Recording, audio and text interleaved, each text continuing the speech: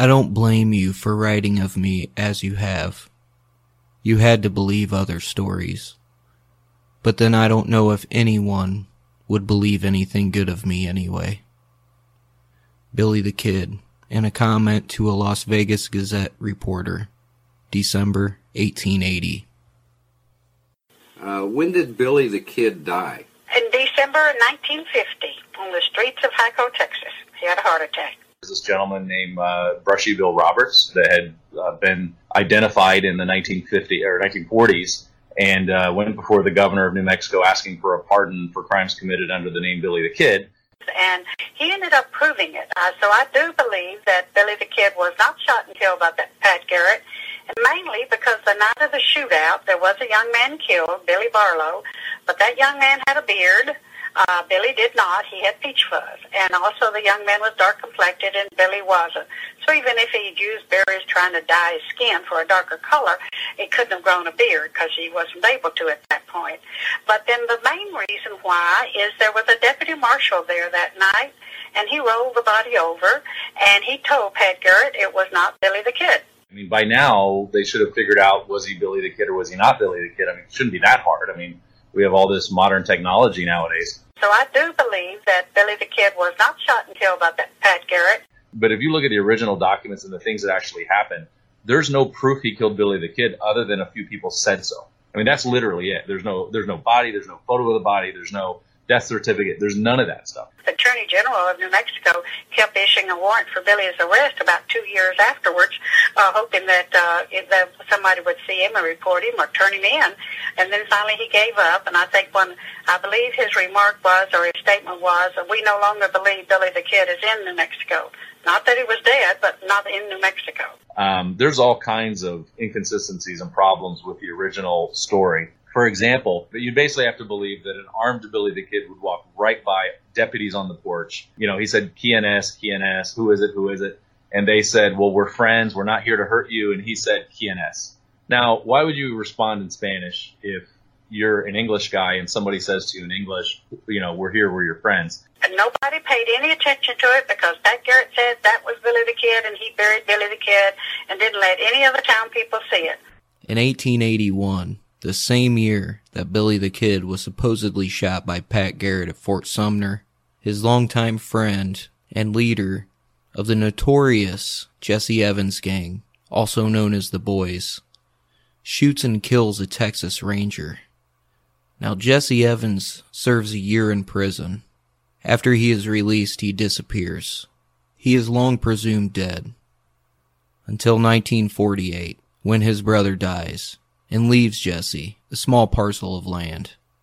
A man from Florida named Joe Hines comes forward and claims that he is Jesse Evans and wants his land. So a man is sent down to interview him from St. Louis. This man's name is William Morrison. William Morrison is a probate investigator and a paralegal, and he goes down to make sure that Jesse Evans is who he says he is. And after proving in a court of law that he was in fact the long-thought-dead outlaw Jesse Evans, he is awarded the land. Now, the reason I'm telling you this is because in the midst of the interviews with Jesse Evans, William Morrison happens to bring up the fact that he is a descendant of Peter and Paulita Maxwell. Pete Maxwell's house is where Billy the Kid was supposedly shot. Well, in response to this, Jesse Evans starts telling him about his involvement in the Lincoln County War. He reveals that there were 3, including himself, that were still alive. One of those men was Jim McDaniels. The other one was a man named William H. Bonney, alias Billy the Kid. And he explains to William Morrison how Billy the Kid did not die at Fort Sumner. So William Morrison wants information about how Billy the Kid survived and where he's at. But Jesse Evans won't tell him anything. So William Morrison tracks him down, and he finds him in this little shack in Hyco, Texas. Now, this man strongly denied being Billy the Kid.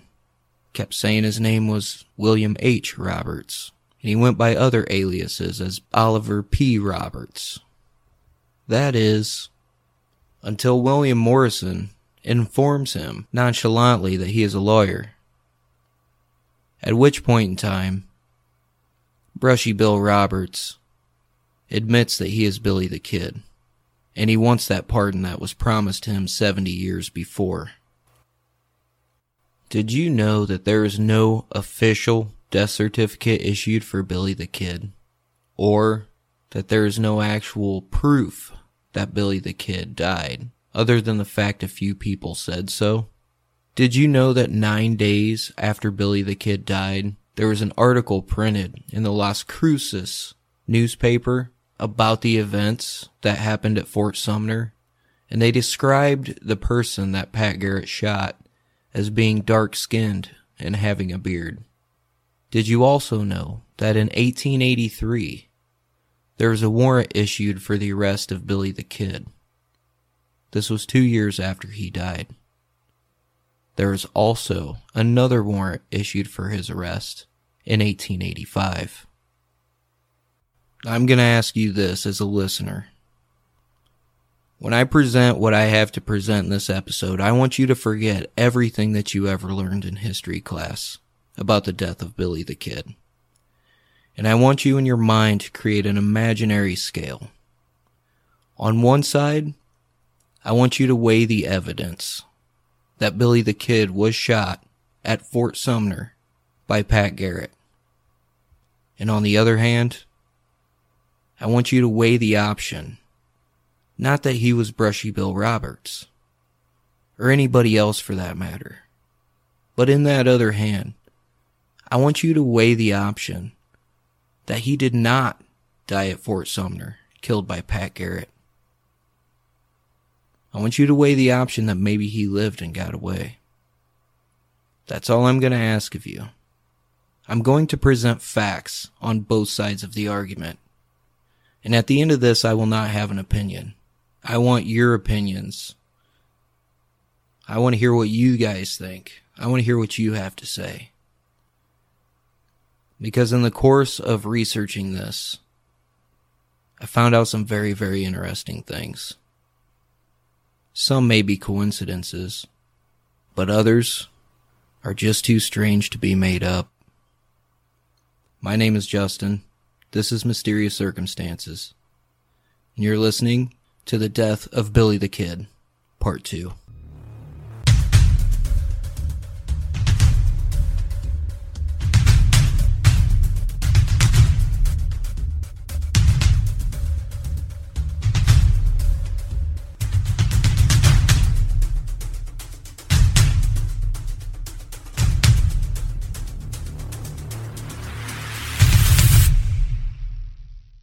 Alright, MC Nation, real quick before we get started, I do have to give a couple thank yous. I'd like to thank Shiloh, Pam, and forgive me if this is wrong, but Tamara, or Tamara. I've seen that name spelled the same way and pronounced two different ways, so I apologize, so I just said it both ways, in case I got it wrong.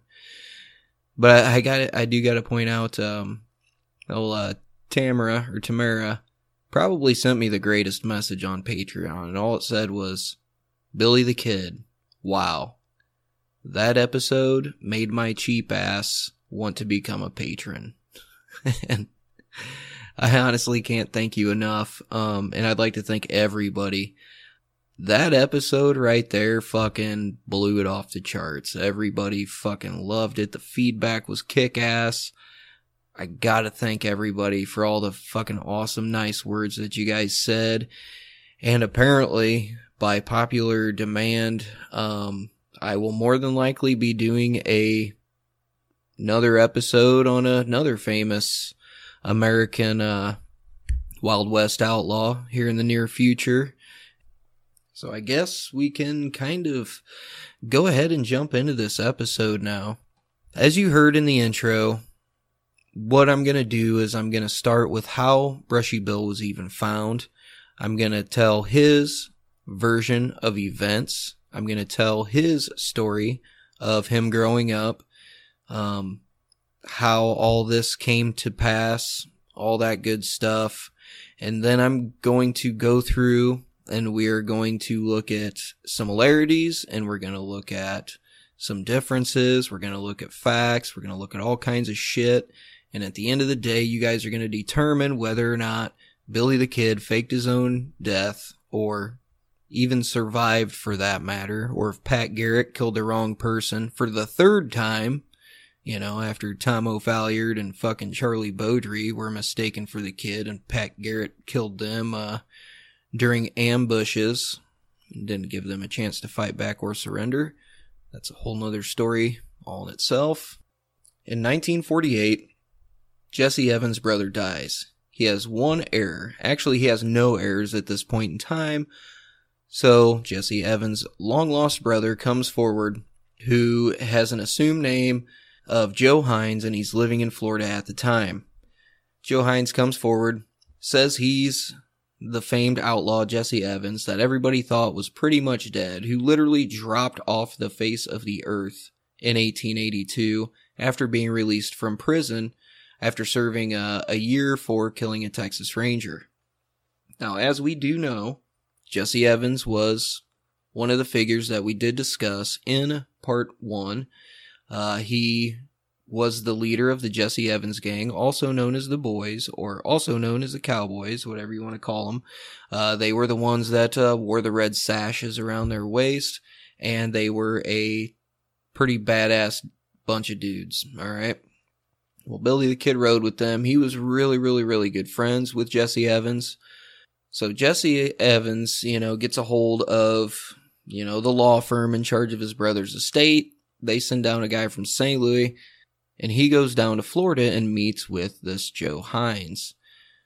Now, like I had stated in the intro, while he's interviewing him and trying to determine whether or not he is actually Jesse Evans, they get to talking. This guy's name is William Morrison. Now, William Morrison is somewhat of a genealogist, and he can actually trace his distant relatives back to Fort Sumner.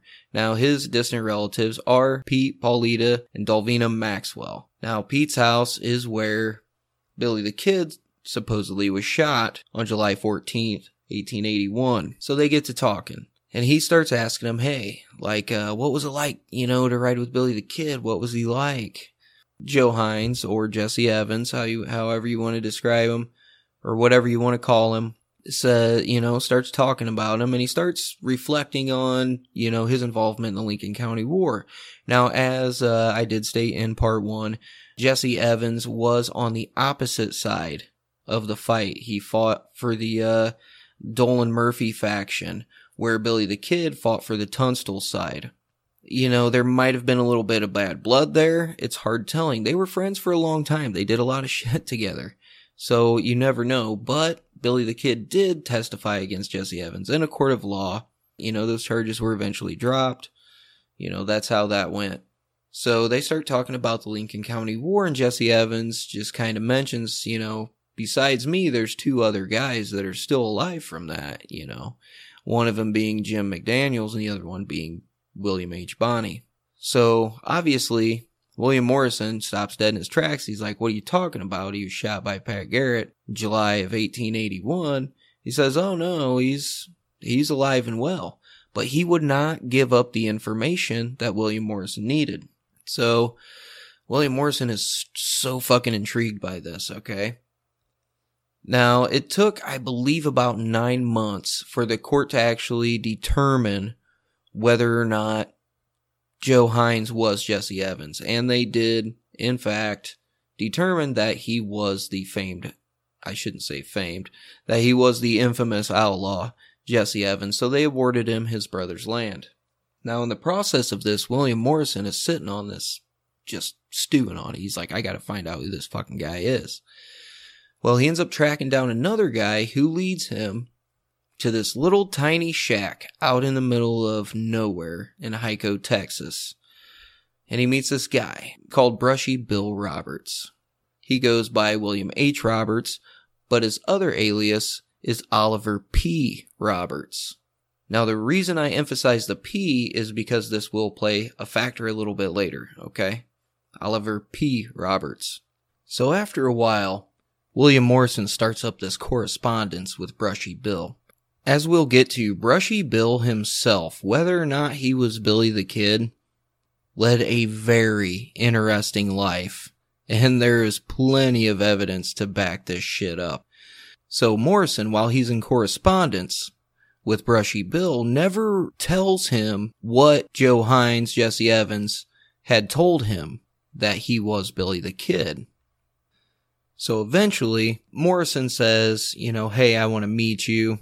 Brushy is like, all right. So in the summer of 1949, William Morrison goes and visits him. And he's, like I said, he's living in this tiny shack, literally on a diet of fucking potatoes. He's living in poverty. He's on his fourth wife. All right. And he looks at him, and he's about 5'7", 5'8", roughly about 165 pounds. He's got blue eyes, very small hands, large wrists, and heavy shoulders. Now he's got this prominent nose, a high forehead, and he's got very large outward ears. Brushy invites him inside the house. His wife Melinda was there.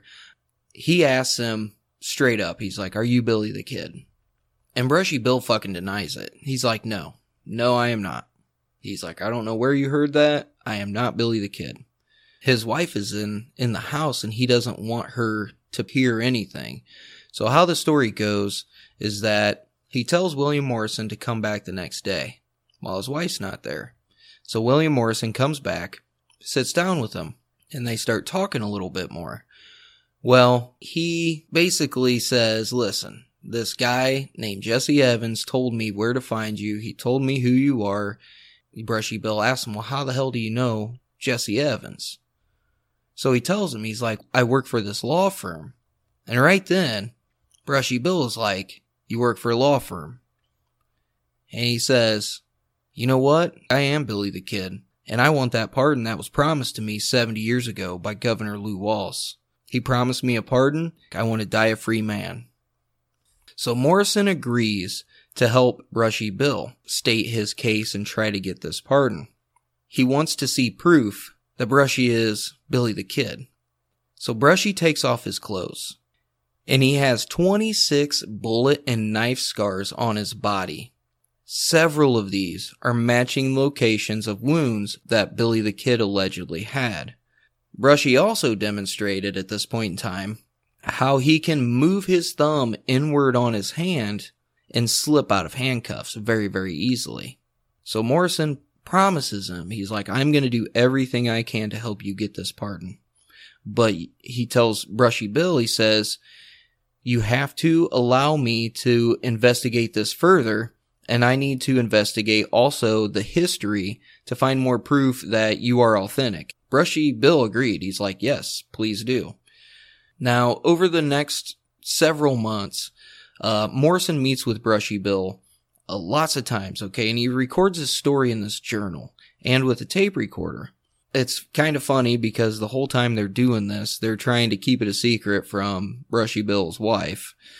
He didn't want her to learn his true identity and basically be turned away by his former life, by his reputation. And the story goes like this, according to Brushy Bill. Well, he says he was born William Henry Roberts on December 31st, 1859, in an area of Texas known as Buffalo Gap. His parents were James and Mary Roberts. Mary Roberts died in 1862, and this was while his dad, James, was off fighting in the Civil War. So what happens is, after his mother ended up dying, his maternal half-aunt ends up taking him in, and he went to live with Catherine and her son, Joe. Now, since Brushy was really young, Catherine moved around much, everyone just pretty much assumed that it was Catherine's son. She got quite attached to him and didn't want him to leave. Basically, what she did was she renamed him Henry McCarty, or William Henry McCarty, and pretty much moved around to where James would never be able to get him back. it is what it is. I don't know if it's true or not. I'm just telling you what Brushy Bill's story is. So he goes on to tell of his days, is Billy the Kid from 1877 to 1881. And the thing about it is Morrison pretty much figures out that Brushy knew a lot about the history of Billy the Kid and the Lincoln County War, to the point where there's no way he could have known this information, like, outright. Now, we'll get into more details of some of his claims as Billy the Kid when we get back into the either confirming or debunking section.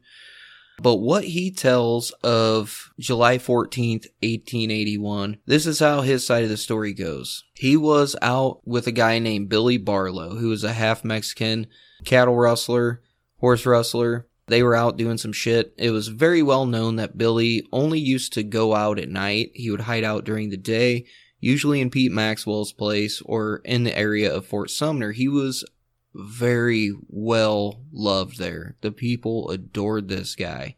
So he knew he would have no real problems. And he would only go out at night to eat, to, do whatever he needed to do. Well, he's out with Billy Barlow and they're drunk. And they come back to Fort Sumner and they stop off at their buddy's house. And their buddy tells them, hey, listen, Garrett's in town, man. Lay low, chill out. He's running around here somewhere looking for you. They go in to eat at this house, and the guy says, well, all we have are beans and tortillas, so, that's all I can really fix you. Well, Billy Barlow's drunk. Barlow's like, I want some meat. So he says, well, Pete Maxwell, has some fresh meat over at his place, but I really wouldn't go there if I were you. So Billy the Kid decides, hey, I'm going to stay here while Billy Barlow goes over there. Now they hear a commotion and they hear some gunfire. So Billy the Kid goes out. He exchanges fire a little bit with Pat Garrett and two deputy marshals that are there by the names of McKinney and Poe. So they exchange fire. Billy the Kid claims that he gets grazed in the head, gets shot in the shoulder, and gets shot in the jaw. He also finds out that his friends are willing to help him escape, and it is at this point in time that he hears that Pat Garrett is going to pass off Billy Barlow as him, mainly because of the fact that Pat Garrett needed this reward money because he was a pretty fucking bad gambler. Alright, we'll get into some facts about Pat Garrett here in the future. So he goes and escapes, alright? And not to mention the fact that Pat Garrett had already killed two men that he thought were Billy by ambush without giving them a chance to surrender. So, of course, after the first guy he shot, Tom O'Folliard, he was like, fuck. And he is quoted as saying, we cannot make another mistake, guys. We cannot make another mistake. Well, right after that, they shoot fucking Charlie Beaudry. There's another mistake. Now, what do you think would have happened if Pat Garrett would have shot another person by ambush, and it would not have been Billy the Kid? Probably wouldn't have looked too fucking well for the U.S. Marshals, or Pat Garrett being the fucking Lincoln County Sheriff at the time. So, Billy escapes. He goes and he leaves for Mexico. He lives with the Yaqui Indians for a couple years, and he returns to the U.S.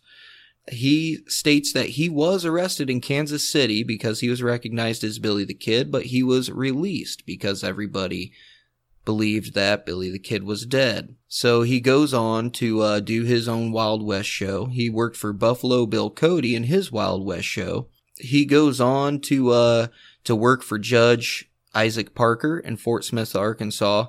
He was a U.S. Marshal investigating train robberies, and he did work for the Rough Riders while they went to Cuba.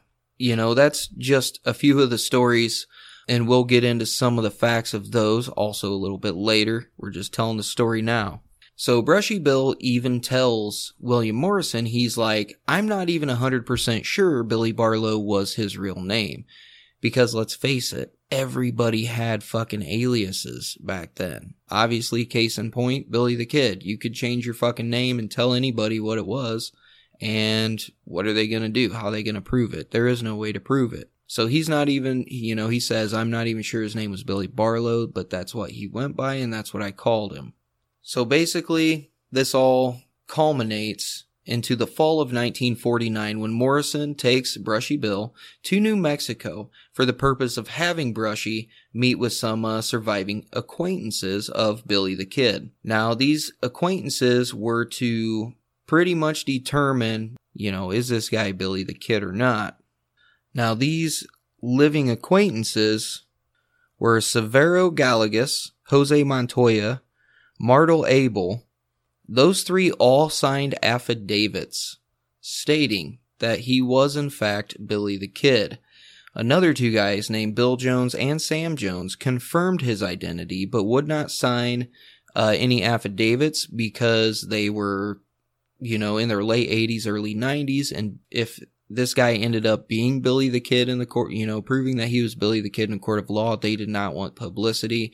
They said they were just too old to deal with shit like that. You can take that two different ways. Now, there was also a lot of other people there, okay? Now, it should be known that initially, when Brushy Bill agreed to, meet with the governor, meet with all these people, he said he did not want publicity. He's like, I don't want anybody to know this. I want it to be as secret as possible. Well, while him and Morrison are eating the next day, after Morrison contacts the governor, it's all over in the press. And they call the governor and they're like, hey man, we fucking asked you, not to say anything. And he's like, well, I'm sorry, I kind of leaked it to the press, blah, blah, blah. Not only those five guys met with Billy, but there were also two respected historians named Maurice Fulton and William Keller. Now, while they were in Lincoln, they also went to, Fort Sumner and the Lincoln County Jail and the courthouse, and he detailed to William Morrison how he made his escape and killed the deputies, Bob Ollinger and J.W. Bell. And by the time they got done, William Morrison pretty much is like, this dude is legit. And on a side note, William Morrison actually moved his entire family down to Hamilton, Texas, just so he could invest himself in this case. He spent years tirelessly with Brushy Bill. Now, the reason I make that point is because you have two authors on both sides of the table. You have a guy named Daniel Edwards, and you have a guy named Mark Lee Gardner.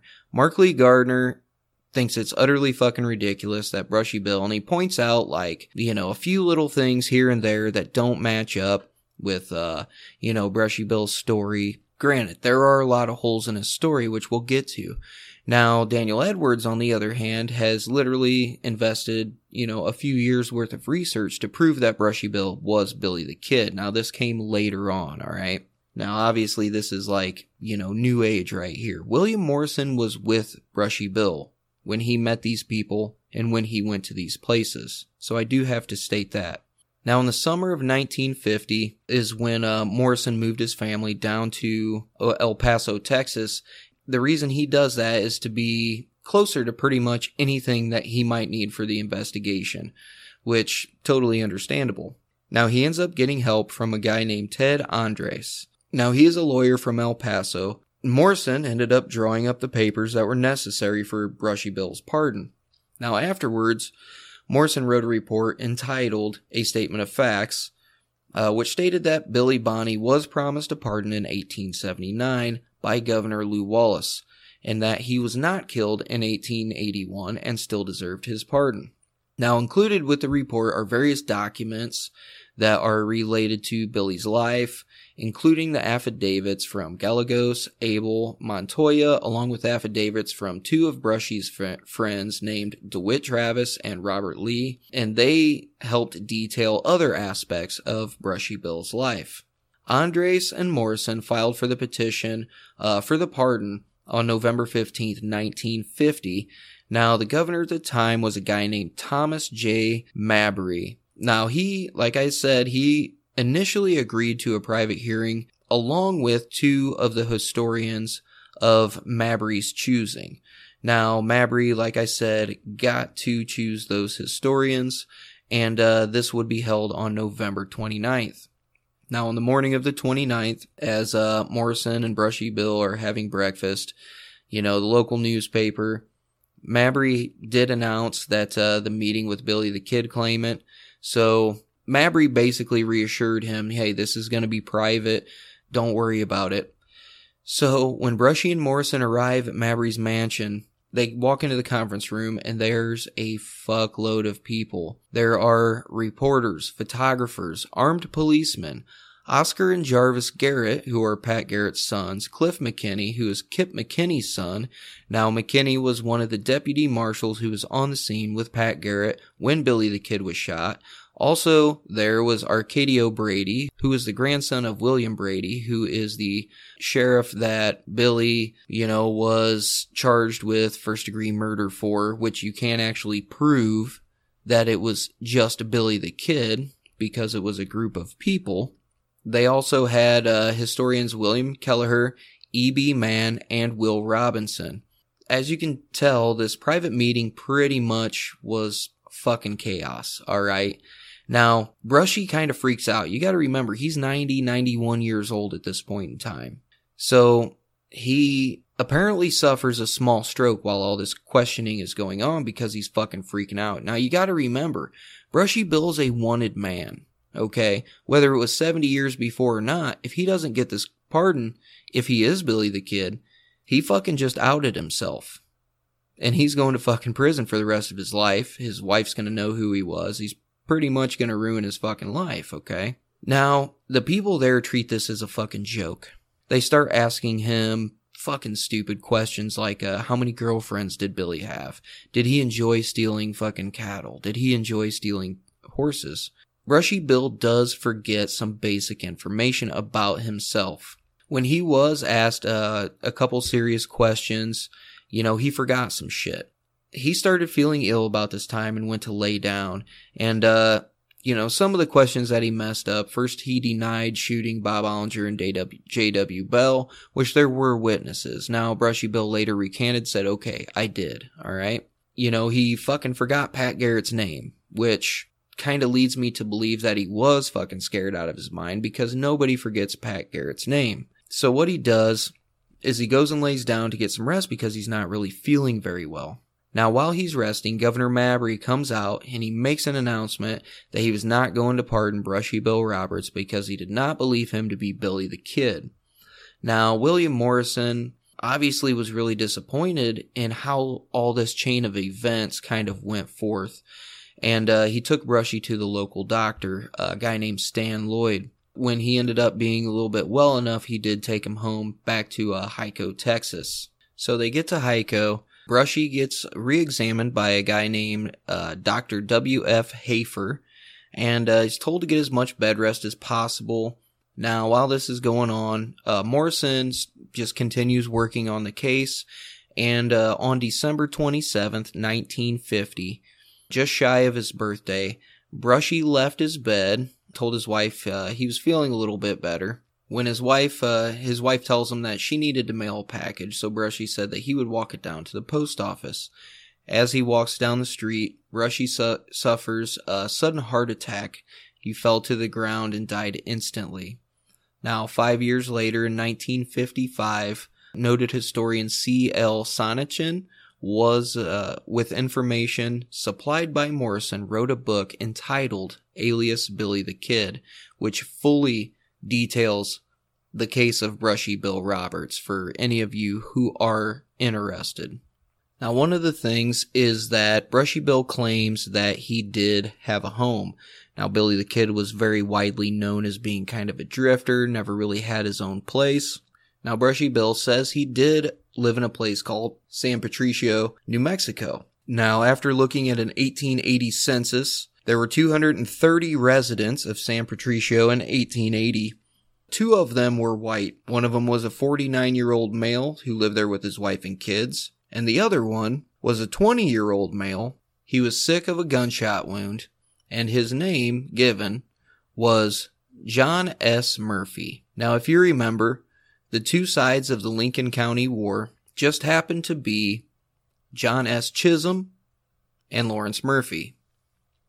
It's pretty interesting, right? Could be coincidence. You never know. That would put Brushy Bill at about 20 years old, right about the same time that Billy the Kid was 20 years old.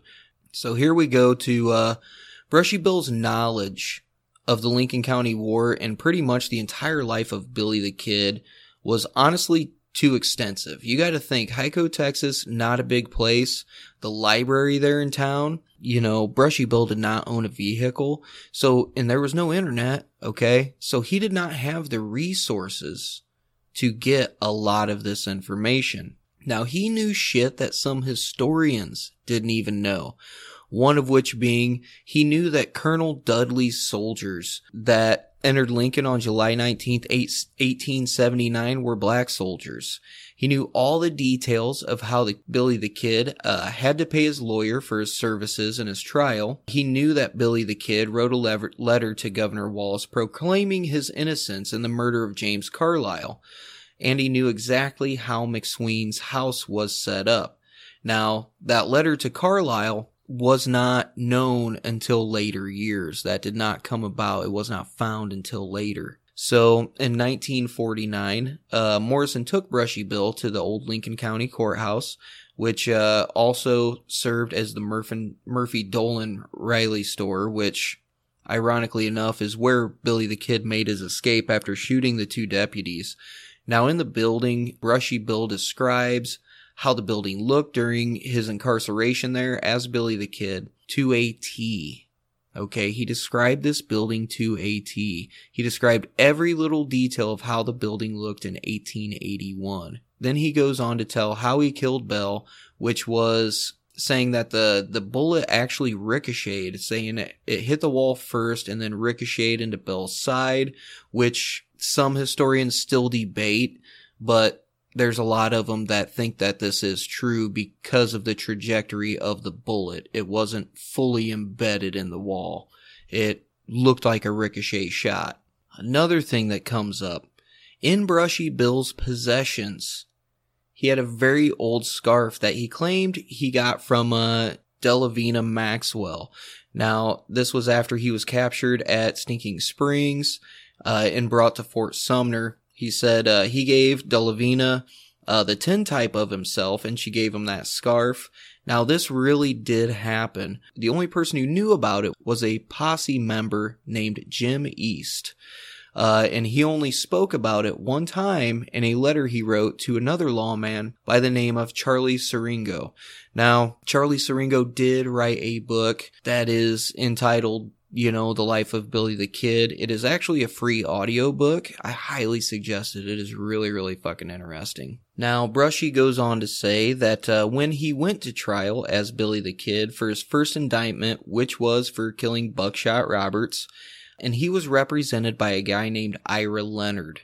Not that many people knew that information. He also said that Leonard was able to get the case thrown out, which is true. But not that many researchers or historians knew this back in the late 40s, early 50s. This was later information that came out. So he was definitely right about that as well. Another thing, Severo Gallegos, Jose Montoya, Martel Abel were all the surviving friends that did sign affidavits for Brushy Bill Roberts. They met with him separately. Brushy talked with them about pretty much everything from his past as Billy the Kid, and like I said, they all did sign affidavits swearing that Billy the Kid and Brushy Roberts were one and the same. Now, Jesse Evans, or Joe Hines as we know him as in the later years, he did confirm to Morrison that Brushy Bill was also Billy the Kid. Now, if Joe Hines actually was Jesse Evans, he would probably know better than anybody. He spent a lot of time with Billy the Kid. They were very good friends. Now, a guy named Bob Young, who is a native of Round Rock, Texas, he visited Hamilton, Texas in 1930 and first met Brushy Bill. The two did become friends, and Brushy informed Young that he would like to accompany him on his return to Round Rock. Now, when the time came for Young to go home, Brushy pretty much said that he couldn't accompany him since his wife was sick. So Brushy asked Young to look up an old friend of his by the name of James McDaniels, who was a former gang member of the Jesse Evans gang and a veteran of the Lincoln County War, who also lived in Round Rock. Now, Brushy went on to tell Young that when he found McDaniels to simply tell him, the kid says hello. When Young returned to Round Rock, he met with McDaniels and delivered Brushy's message. Now, when McDaniels heard this, he looked at him as if he had been badly frightened. Which, he could have just been fucking with them or something like that. I don't know. Here's another little cool story. One day back in the 1940s, Brushy is walking down the street in Hyco. Now, also walking down the street with him, there's a 5-year-old boy and his mother. Now, when the boy ran into the street and was almost hit by a car, the mother yelled out her son's name. Her son's name was Billy, and she yelled it very loudly. Now, witnesses said that Brushy Bill whirled around and reached for an imaginary pistol. Now, after Brushy realized his name wasn't being called out, he hurried away. Now, although this is technically not evidence, to support Brushy's claim, and no way connects him with, Billy the Kid, it does say that he was used to danger, and that in his mind, he was prepared to do what he had to do. It's a very interesting little fact. Another one is one day in 1945, Brushy is walking down a street in Hyco. Again, an old lawman named Henry Anthony and his sons were also on the street. When Anthony saw Brushy, he jumped up and yelled at Brushy, calling him Billy Bonnie, and told him to throw up his hands. When his sons calmed him down, Anthony said that Brushy was the Kid. He swore for the rest of his life that Brushy Bill Roberts was Billy the Kid. Now, in 1990, the famous tintype of Billy the Kid, a purported photo of the kid at age 12, a photo of Brushy at age 14, and a photo of Brushy at age 90 were analyzed in the Action Bovic photo study. The study used the most advanced photo comparison equipment around, as well as the best scientists. Now, the photo purported to be a 12-year-old Billy the Kid was determined to not be him. The photo of 14-year-old Brushy was a close match to the tintype. Now, the photo of Brushy at age 90 had a 93% match to the famous tintype. The missing 7%, the doctors both concluded that it was due to the age and the dental work. That is pretty telling. Now, the thing about that is I believe it was 2014 or 15 that original tintype of Billy the Kid was sold at auction for $2.3 million to a private collector. Now, while doing this, that was the very first time that a high-resolution scan was done on this picture, and it should be known that that was compared to another high-resolution scan of Brushy Bill Roberts. And it was a 90% match, not 93. And the thing about it is they compared that tintype of Billy the Kid to 99 other people besides Brushy Bill for a total of 100 people. Brushy Bill Roberts ranked number 46, which means there were 45 other people who looked more like Billy the Kid in that tintype than Brushy Bill Roberts did. Now, there are a couple other little things that I do want to point out. Brushy Bill had every single known scar that Billy the Kid had, plus more. Another thing that people bring up a lot is DNA. They're like, well, why don't they just fucking dig the body up and do a DNA test on it? Because they do have Catherine McCarty's DNA, so they would be able to do a test on it. But here is the problem. You'll hear a lot of people say, oh, well, New Mexico won't fucking dig up the grave, and then if it turns out not to be Billy the Kid, they're out of a shitload of fucking tourist money. Dude, don't even give me that shit. Here's the deal. Billy the Kid was buried in almost an unmarked grave. He was buried with a little wooden headstone. Not very much at all. He was not buried with Tom O'Folliard and Charlie Beaudry, where it says on their headstone, pals. He's not buried in that plot, with the museum that everybody takes pictures of, the big tourist trap. He's not there. And the museum will fucking tell you that he's not there. It's literally just a place. It's a symbol. Nobody knows where Billy the Kid's body is. Pretty interesting, right? In 1904, the Pecos River Valley flooded like fucking crazy. So a lot of shit washed away, and that includes some of the headstones and possibly some of the bodies. So even if his body still was in the ground wherever he was buried, you wouldn't be able to find it because the headstone is long gone. So that is the actual reason why they don't do a DNA test on the body.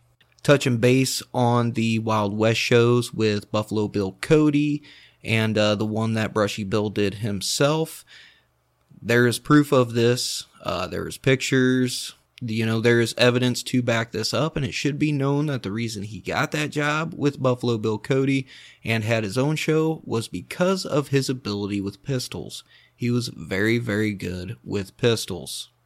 Now, talking about Brushy Bill's life, one of the things that kind of bothers me is that Brushy Bill himself had a fucking interesting life. He was wanting to write an autobiography, but ended up not doing it. Why would he want to pretend to be somebody he was not?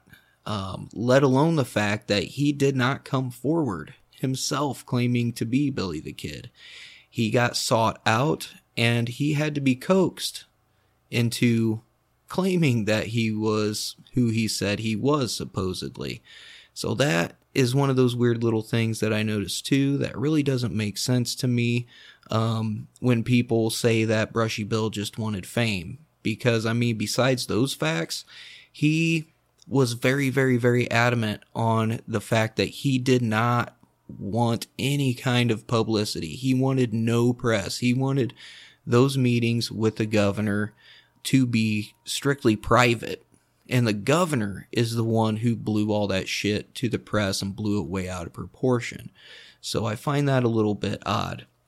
Now, besides that, there are a lot of inconsistencies with Pat Garrett's accounts of the shooting, compared to McKinney and Poe's accounts as well. There's a lot of inconsistencies, being some of them are little here and there, little tidbits that could be misconstrued. One of the big ones that I find is that a lot of people say Poe didn't recognize Billy the Kid. Poe himself, the deputy marshal, said himself that he knew what Billy the Kid looked like, and when he saw him, he was scared to death of him. But the part that bothers me is when Poe and McKinney both say that they saw Billy stepping on the porch. He says, Kienes, who is it? Who is it? And then they say, it's okay, we're here, we're your friends. And he says, Kienes again, in Spanish. Why would a guy who speaks English reply back in Spanish? That makes no sense, let alone the fact that why would these two deputy marshals let Billy the Kid fucking walk right by them? That makes absolutely no sense whatsoever, alright? Now here's a little bit more evidence to support that Pat Garrett did not kill Billy the Kid. Now the most basic evidence of Billy's having survived are the numerous claims made by people who knew the kid and said they saw him after July 14th, 1881. Some of the examples are a Mrs. J.W. Wood of Seven Rivers, who claimed she served Billy a dinner on July 17th, 1881. Now, a Mrs. Sid Boykin of Lincoln also claimed Billy visited her after he was supposedly killed. Another guy named Manuel Taylor, a boyhood friend of Billy's from Silver City, claimed he ran into Billy at a bullfight in Guadalajara, Mexico in 1914. Ben Hubert of Taos, New Mexico, who also knew Billy, claimed he saw him in Taos after July 14th, 1881. Another one, Jesse Cox, a wagon driver from New Mexico, claimed he had seen and spoken to Billy numerous times after 1881. Now, several of Billy's friends who didn't actually report seeing him also claimed they didn't believe the story of his death. One of the guys, his name was Salazar, and he was an ex-regulator, and he's a very close friend of Billy's, claimed that he received a letter written by the kid detailing how he escaped from Fort Sumner on the night of July 14th. Now, Frank Coe, who was one of the regulators, claimed he never believed the kid was dead and spent a great deal of time researching sightings and reports of the kid's current whereabouts. I'm a little iffy on that one just because of his relationship with U.S. Deputy Marshal Poe, and some of the things that Edith Poe, had said about those two meetings in later years and stuff like that. Another guy, John Graham, goes by the alias John Collins, who rode with the kid and the Rustlers and was a resident of Fort Sumner, claimed he helped dig the grave for the man Garrett actually did kill, and that the corpse was not that of Billy the Kid. Now, in total, at least 26 different newspaper articles appeared after July 14th had claimed that Billy the Kid had survived. Now, on July 18th, 4 days after his supposed death in 1881, the Grant County Herald published an article entitled Exit the Kid, and it was written by a guy named Ashenfelter. Now, in this article, Billy is described as having allowed his beard to grow and has stained his skin brown to look like a Mexican. If that's true, it totally contradicts any description of Billy the Kid in his fucking life. Because Billy the Kid was anywhere from, depending on what age you go to, anywhere from 19 to 21. And everybody who knew Billy the Kid said he had that fucking peach fuzz on his goddamn upper lip and that he really physically could not even grow a fucking beard. Alright? This was even reported up until 6 months before his fucking death. Another one in 1983. Elizabeth Garrett, who was the last surviving daughter of Pat Garrett, claimed to an interviewer named Paul Kane that her father did not kill Billy the Kid. That one's pretty damn interesting. On December 20th, 1882, San Miguel County issued an arrest warrant for the kid. This was again issued on March 5th, 1883. However, both times the warrant was returned as not found in county. Why would you issue arrest warrants for somebody who was already fucking dead? Like I said, there's a lot of little tiny things that are going on that are so fucking weird about this. Another cool little fact right here. In August of 1882, Garrett encounters a man named Joe Antrim, who is the younger brother of Billy the Kid. And they meet each other at a hotel in Trinidad, Colorado. There had been a lot of earlier reports, maybe they were rumors, we don't really know, that Joe was out seeking vengeance on Pat Garrett. It says that the two actually went to a private room and talked for nearly 2 hours. Now, after their meeting, apparently the two shook hands and parted their separate ways. What did they discuss for that 2 hours? How was Garrett able to approach this man if he really did want revenge for his brother's death? Why did they part on such friendly terms? That could be just looking into it too much. You never know. But that is a pretty interesting little fact right there. Now, let's get into some of the facts that say he is not Brushy Bill. Now, Sheriff Pat Garrett said he killed Billy the Kid with Deputy Marshal John Poe with a P and Deputy Marshal Thomas McKinney, and the vast majority of everybody else who claimed to have seen the body of the man that Garrett did kill, they agreed to this. You'll hear a lot of things saying, only a few people known. I will admit it is a little bit odd, okay? Because postmortem photography, it wasn't exactly like a huge deal, but with outlaws in particular, it was a very big deal. People would have wanted to take a picture of Billy the Kid dead. But the thing about it is there are actually a little bit over 30 people that did see the dead body of Billy the Kid and did confirm it was him, let alone the fact that Paulita Maxwell, Pete Maxwell, and Delavina Maxwell, after Billy the Kid was shot at Fort Sumner, they had a fucking hatred for Pat Garrett for killing him. So you gotta keep that in your mind. There is absolutely no mention of any kind of gunfight after the initial killing of Billy the Kid, which is what Brushy Bill describes, happened afterward. Now, Garrett, Poe, and McKinney, they have a totally different story, but you gotta think, why in the fuck would these 3 cops admit to a gunfight afterward, whether it was Billy the Kid or not? They pretty much wanted to lay to rest. Now remember, like I said, Pat Garrett had previously killed 2 of the wrong men on ambush without giving them a chance to fucking surrender. Both of them by mistake. What do you think the repercussions of a 3rd mistake would have brought to Pat Garrett? So that right there I kind of discount a little bit, but it does have to be said. Now, there is no evidence of a Billy Barlow ever existing. Now, the way these guys worked back in the day, a lot of them were drifters. Some of them were outlaws. Everybody had an alias.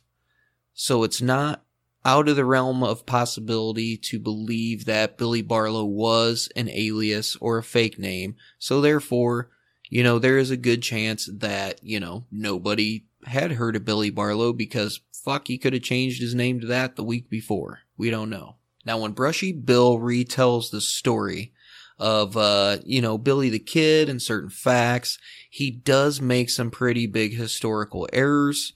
Now, some of these errors, it should be known, were questionable situations that not everybody knew the exact facts to. One of which being Brushy saying that he was present at Tunstall's funeral. That is not possible. The real Billy the Kid was in jail with Fred Waite and were released, I believe, a day or 2 later. I can't remember exactly.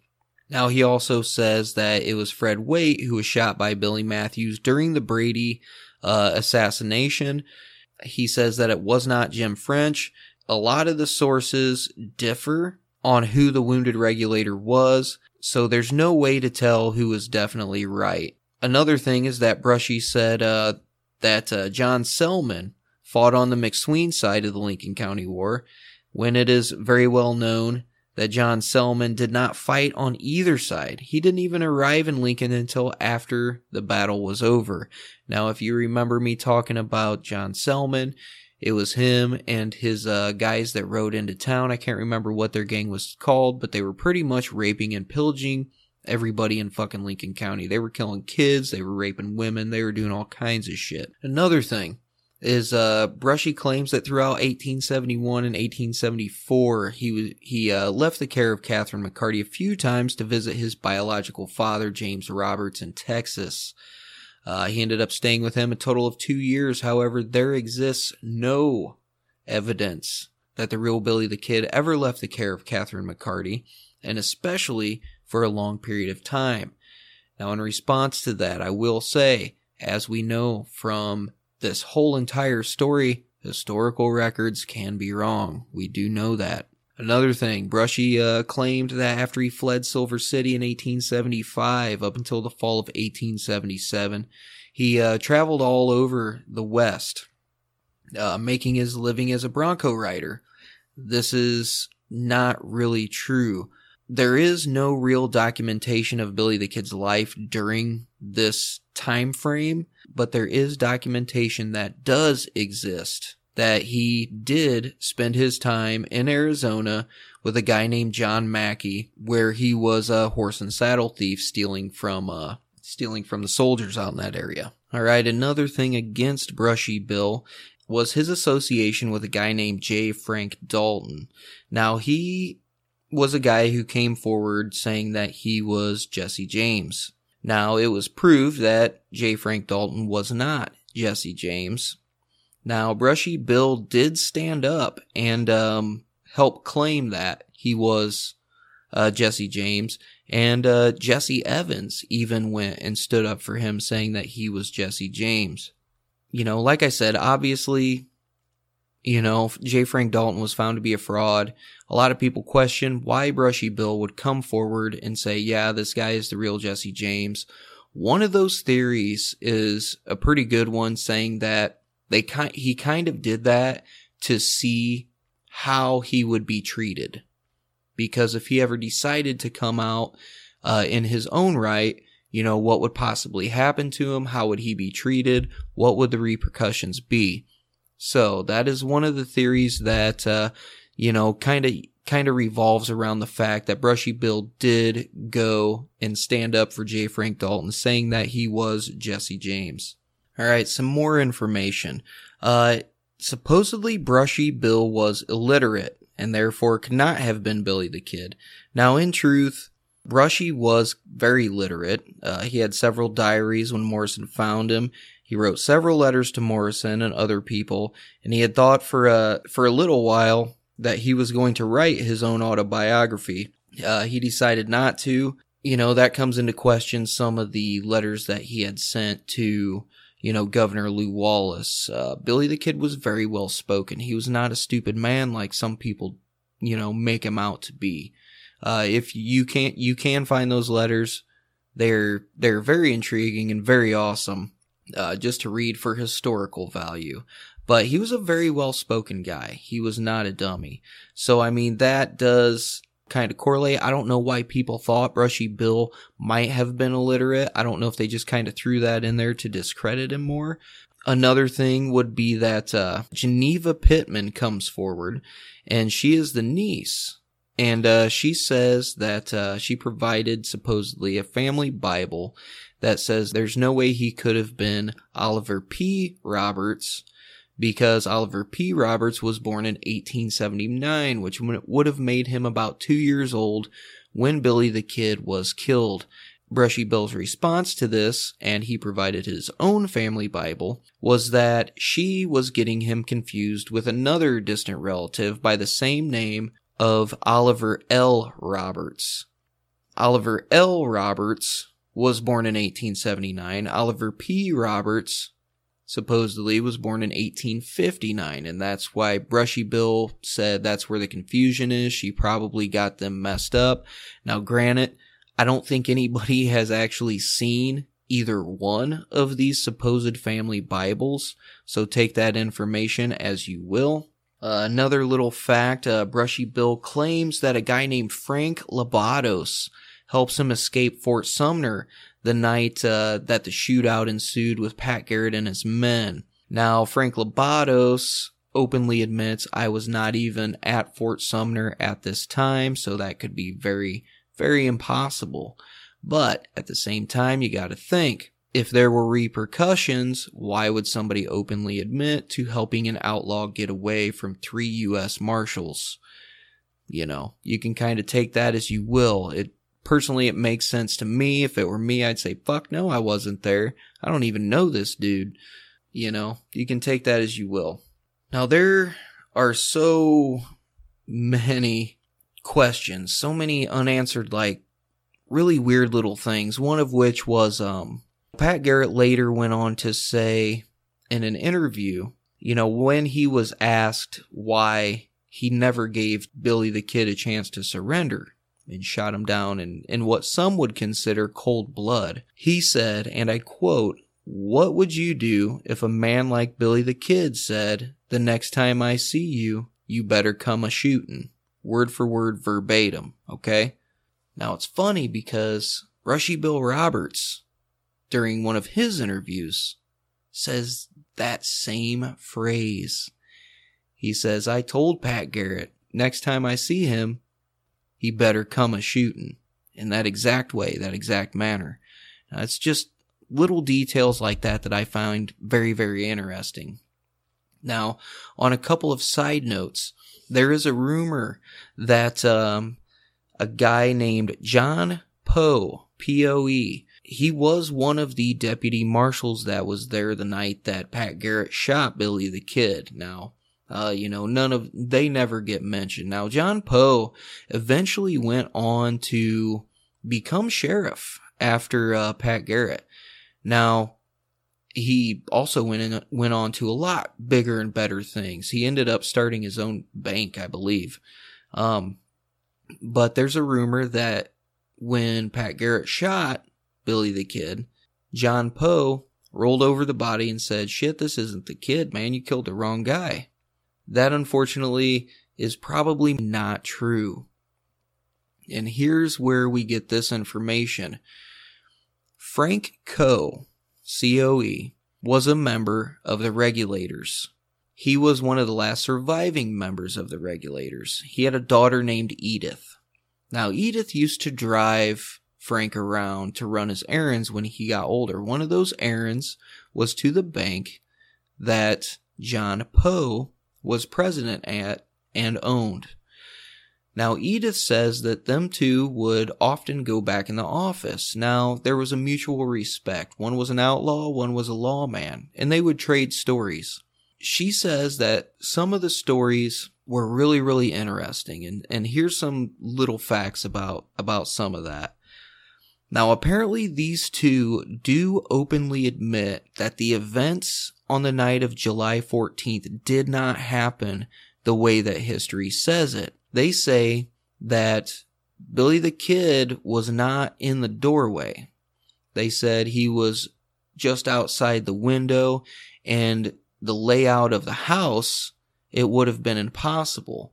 They also say that Pat Garrett was on the ground and shot upward at Billy the Kid when he hit him. Now, this was proven to be true. The trajectory of the bullet that was in the wall was at an upward angle. Pat Garrett was 6'4". Billy the Kid was 5'7". So that was proven to be true. So the events surrounding the night of July 14th, 1881 are not historically accurate as you were taught in school. It was a totally different chain of events. Now, apparently what they did was they changed the story to protect the reputation of a young lady. That young lady was believed to be Paulita Maxwell, because that was the love of Billy's life, and her and Billy were actually set to elope not long after he was, supposedly shot by Pat Garrett. There is a rumor that Pete Maxwell was not happy about this. He did not want his sister involved with Billy the Kid because he was an outlaw and because he had other girlfriends, alright? Paulita was only 15 years old. So, you gotta kind of take that in stride. And she openly admits, she did plenty of interviews. She wrote about this shit. She's like, they went back and forth all the time talking about why they stuck up for Garrett, why they went along with his story, just shit like that. But she did say that the rumor where John Poe, the deputy U.S. Marshal, where that rumor came from was, I believe, in the late 30s. There was an interview given. It was an article in a magazine, and where this came from was a guy named Mr. Poe. They don't actually give his first name, so they believe that it was possibly a brother or a cousin of John Poe himself. Another thing I want to touch on are death records. There is no official death certificate for Billy the Kid. More than likely, here is the reason. New Mexico death certificates from 1919 to date are restricted records available only to immediate family members or those who present tangible proof of a legal interest unless they are at least 50 years old. Which means until 1919 in New Mexico, death certificates were not always done. Now, granted, that is a little bit rough because, you would think that, somebody of Billy the Kid's stature would have had a photograph taken, first off, would have had more people come forward and say, yeah, he died at Fort Sumner. You would think there would be a death certificate, but technically the death certificate does not mean shit, really, at this point in time. Another thing that I do want to point out that is very, very odd. Pat Garrett was not awarded the reward money for killing Billy the Kid for quite some time because he had to go through a coroner's jury. Now, what a coroner's jury is in the situation of a sudden or suspicious death that is not outrightly proved right away, there is an inquest held on whether or not it actually happened. Now, supposedly, Pat Garrett had 2 coroner juries. The first one, he ripped up because he did not get the answers he wanted. Now, that is strictly rumor, okay? The second one finally came through after quite a while, and he was awarded the money. On a side note, Pat Garrett, what motivation would he have to fake Billy the Kid's death? There are several things that you could say here. One being based on the friendship of Pat Garrett and Billy the Kid. Now, depending on which side of the aisle you are on, you know, some people say that they were really good friends. Some people say that they hardly knew each other and they just gambled together. So, you know, he really was not that good of friends with them. But it is a very well-known fact that Pat Garrett was quite the gambler. He had lost a lot of fucking money over his time. And I'll tell you this much right now, Pat Garrett was no fucking angel. Alright?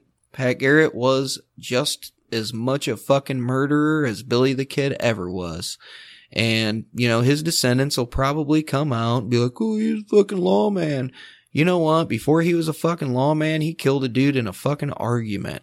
Literally an argument. It got taken to court, and somehow it got fucking proven justifiable homicide, so he didn't serve a day in fucking jail, didn't go to the fucking gallows. Now above that, like I have stated a couple times in this part 2 episode, Pat Garrett himself mistakenly killed 2 people by ambush that he thought were Billy the Kid. The first one, after they shot him, Tom O'Falliard, he straight up told his guys, this is proven fact, we fucked up. We cannot make another mistake. I know what Billy the Kid looks like. Do not fire again unless it's on my command. We cannot make another mistake. Do you know what happens a few days later? Charlie Beaudry comes out of a Little Rock hut in Stinking Springs, and he's wearing a hat that just happens to look like Billy the Kid's. Pat Garrett gives a signal. They shoot his ass down. Well, they made another mistake. Well, Pat Garrett, you fucking told everybody you know exactly what he looks like. What the hell's the problem here? So, if Pat Garrett would have killed the wrong man, again, he had every fucking reason in the world to play this guy off as Billy the Kid. And I'm pretty sure that Billy the Kid, with as much as he wanted to go straight, you know, it is proven fact. He even said it himself. Like, he took jobs. He wanted to go straight. He wrote it in his letters. That's why he fucking wrote so many letters to Lew Wallace saying, listen, this shit needs to stop. Like, I can't do this anymore. That would have been the perfect opportunity for him to get away, for him to never return. You got to think about it like that. And I know I might be a little bit off the charts with my quote unquote crazy fucking theories. But here's the deal, like, you gotta think about this objectively, you know, you gotta look at every single angle, you gotta try to put yourself in that mindset. If you think about it, that makes sense. So I don't even know, I don't even know how many more details and shit I got for you. Probably a fucking whole hell of a lot. To be perfectly honest with you, I could probably do a whole separate podcast on the life and death of Billy the Kid, and it would probably last like 3 seasons. They would be pretty badass, though. I could talk about Billy the Kid all fucking day. But anyway, especially the aspects of his death. So, take into account all these tiny little things. I know I flooded you with a lot of information in a short amount of time. Just weigh your options. Like I said at the beginning of this, just weigh your options, you know. Left hand, you have evidence supporting that Billy the Kid was shot by Pat Garrett in 1881. On the other hand, you have evidence that supports maybe that's not true. Now, it's already proven fact that the events surrounding the death of Billy the Kid that night, if he was shot at Fort Sumner, are historically inaccurate from what you guys understand and from what Pat Garrett wrote in his book. And this is confirmed by several people over. You know, it's just, there's a lot of shit. There's so many fucking good little threads on this. There's so many great books out there that you can get. If you want to dedicate your life to this, it's a pretty good possibility. So I guess in closing, what I'm going to go ahead and just say is that no matter what, I don't know why, but I'm just so happy because no matter how you look at this, no matter which way you look at it, Billy the Kid died a free man. No, he didn't get his pardon. And personally, I think he deserves his pardon. In 6 years, this fucking kid escaped jail. He escaped hangings. He escaped gunfights. He escaped the U.S. cavalry in a surrounded house that they had set on fire and tried to fucking burn down. Was he a killer? Yeah, he was. Was Pat Garrett a killer? Fuck yeah, he was. Now, whether Billy the Kid lived on to be 90 or 91 years old, I don't know. But at the end of the day, Billy the Kid was a fucking legend. Heroes get remembered, man. Legends never fucking die. Billy the Kid was a fucking legend. See you on the flip side.